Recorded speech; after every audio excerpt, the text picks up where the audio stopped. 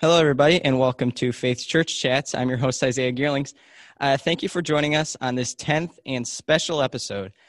Today with us, we have United States Representative Bill Huizenga. Bill, how are you doing today?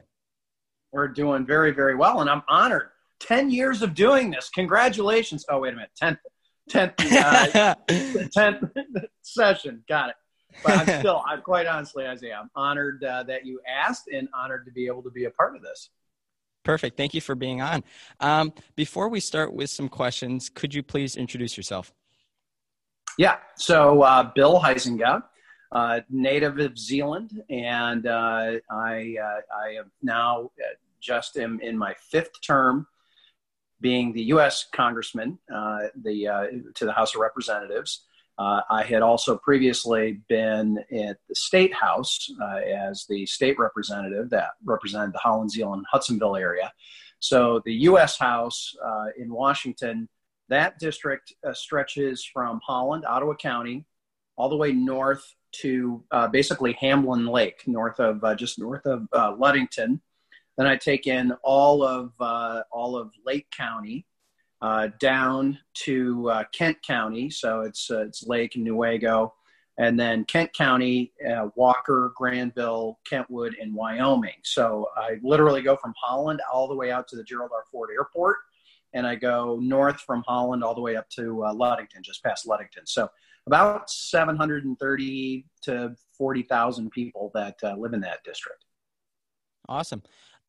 So this episode is a little bit will be a little bit shorter because the representative is obviously very busy. So we'll get right into it. So, Bill, you're running for re-election in 2020. Why are you running again, and what issues are you running on? Yeah. Well, and we only have like 15 minutes, right? So this is going to be tough for a politician to pack all that in.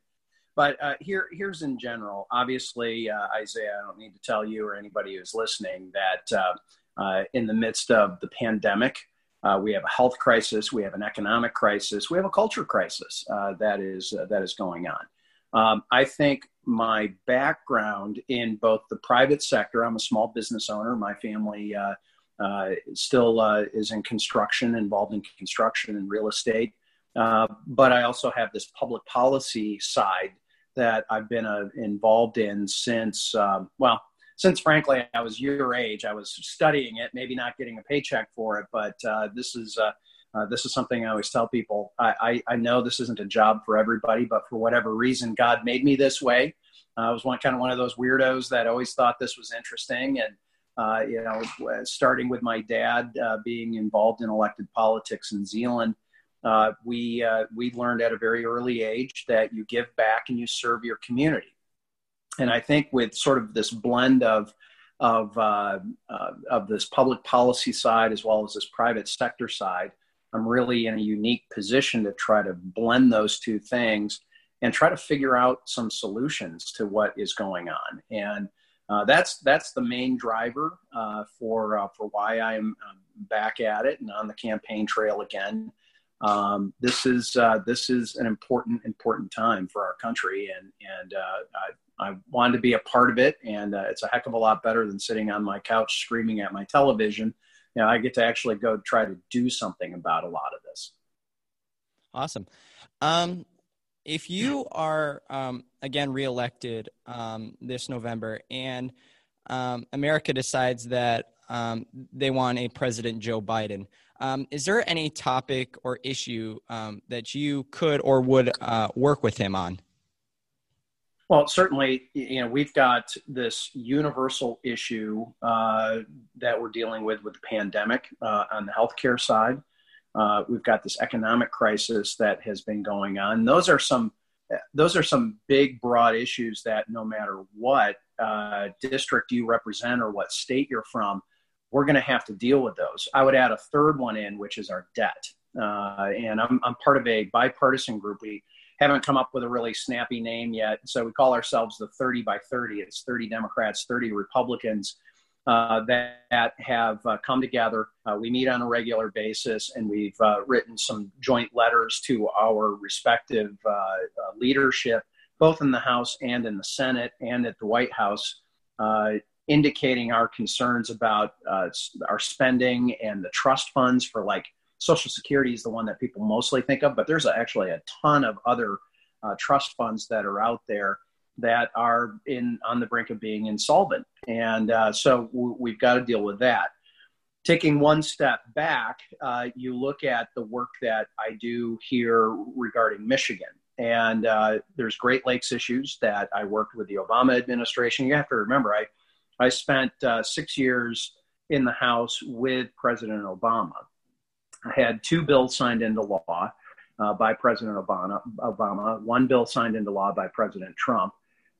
So you have to be able to demonstrate that you can work with whoever the American people decide is going to be president, or the senator, or the other House members around you. So Great Lakes issues is going to be one. Manufacturing is huge for Michigan, and agriculture is huge. So those are really kind of the 3 areas that I would focus on and try to build consensus on surrounding Michigan and West Michigan specifically. Very cool. What are some things that you think President Trump has done well with Christians and the Christian church?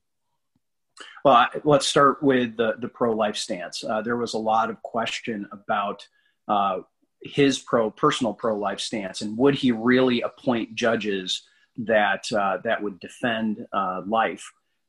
Would he really go after this and embrace it? And he has, quite honestly, to the surprise of many evangelicals, he has definitely done that. I think if you look at the area of prison reform and the justice issues that he has talked about, he does not get nearly the credit that I think he deserves for that. That is something that had been talked about, since the George W. Bush era. George W. Bush wasn't able to get it done. Barack Obama wasn't able to get it done. And President Trump was able to make those bridges come together. And I think there's some surprise to a lot of people about what kind of leader he is. And having spent some time with him at various points, he is different than how he appears on television or how he appears in the Twitterverse. He is someone who is clearly been willing and interested in trying to create deals. That was his book, right? The Art of the Deal. And you can argue about his success in it, but he certainly has that mentality, I think, when he's going in. And we're seeing it, frankly, right now with the COVID response. In fact, I just got an update on some of the negotiations about what were going on. And there's a lot of concessions that are being made. He is definitely has an interest in going after those, and people kind of forget he's not a traditional conservative. He is not a certainly, as I call it, a movement conservative on a lot of those things. He's far more populist when it comes to a lot of these issues on trade, for example, or other issues like that. And so he's a very different leader for the Republican Party than we've had in the past. Awesome. One more question on this side for you. What is the best thing about being a U.S. representative? It's learning something new every day. Literally, I get to learn something new every single day. And you have to have a working knowledge or an ability to figure out very complicated, big issues. And like I said, you have to have a working knowledge of everything from nuclear proliferation on the Korean Peninsula to education, healthcare, European bond markets, what's happening with our economy. It's very, very broad, and it's exciting that way. And so I try to be as well read as I can, try to be as well rounded as you can in as many issues. You also need to know when to admit you don't know something. And I am not the smartest person that I know when it comes to all these policies, but I know how to get to the smartest people, right? And that's a key part of, I think, leadership in general is how do you recognize those strengths? How do you recognize those areas where you may be weaker? And how do you then go identify the folks that are going to help you figure out what really is going on? Very cool. How do you, Bill, let's move on to some faith questions. How do you connect with God on a daily basis? Great question. And this was something that I saw my predecessor, Pete Hoekstra, talk about. And I didn't really have a full understanding till, frankly, I've been sitting here in this seat. My faith is deepened because of this job. And here's why. And it would be easy to get cynical. I try not to be. I try to keep that part in check. But here's why. I've had to examine so many issues in life through the lens of my faith. And oftentimes, somebody might have kind of thought about that or had a glancing sort of intersection with a particular issue through church or at school or at work. But they can kind of keep it to themselves and kind of mull it over. Well, I typically have to not only analyze it, I then have to develop my position on it, and then frankly get asked about it and express it. So I have to really wrestle and struggle through sometimes those types of things like dreamers and DACA from my the lens of my faith. I mean, it's everything from transportation and socioeconomic justice, prison reform, economic opportunity, freedom and liberty. All right. All of those kinds of issues, you need to look at it through the lens of your faith. So this is something I always say about Vice President Pence, and I would be honored if people would give this same sort of analysis. I always say he not only knows what he believes, he knows why he believes it. Right. And when you have that North Star, I try to make sure that I know not only what I believe, but why I believe it. And that North Star of faith is that main lens that you look at. For me, the main lens that I look at all of these decisions. And then I sort of bolt on, philosophy and economics and all these other things that go into that decision making. Cool. So that would be one way. Now, how specifically? I'm in prayer a lot. That is a key part. I've been connected with a couple of different prayer groups in Washington, people from around the country, and I often will have folks say, "I'm so glad there's at least one Christian in Washington D.C." Well, there's actually quite a few, and there's great opportunities. And there's men and women. I'm a part of a bipartisan faith group that, we really care about each other on a personal level. And that's kind of the other thing is people forget that, we've got kids and we've got struggles with family members and healthcare and, all those kinds of things. And we try to lean on each other to make sure that we're giving each other support, and it makes the place much more civil when you've got that kind of relationship and connection. Cool. I got one more question for you for your sake for the time. What is your favorite Bible verse? That's a very good question. I've got a couple, but I think and I'm not going to get it quite right, but about walking humbly and seeking justice. That to me is a key part of this, right? How do you have the confidence of your salvation in Jesus?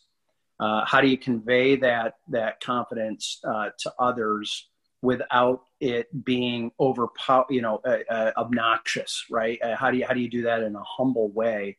Oftentimes there's the sort of the well-worn saying of preach the gospel daily, and if necessary, use words.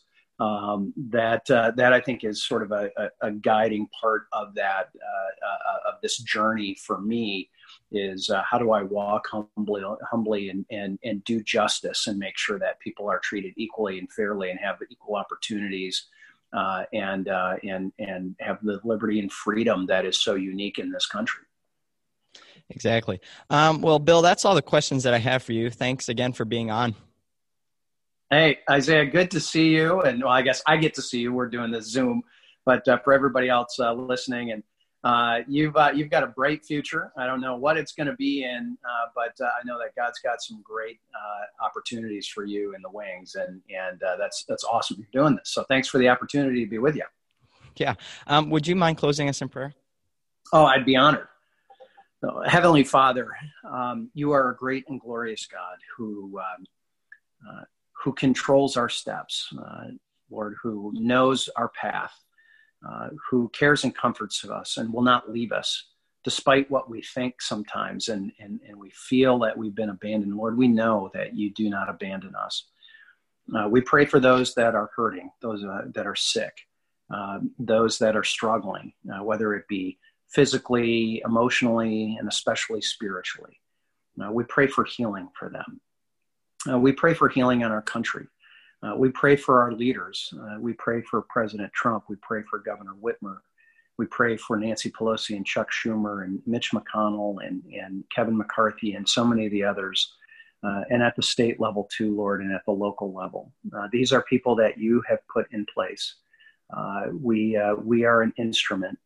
And Lord, we just pray that we do your work on a daily basis. In your son's holy name, amen. Amen. Have a great rest of your day, Bill. Hey, thanks. You as well, Isaiah. Talk to you soon. Bye.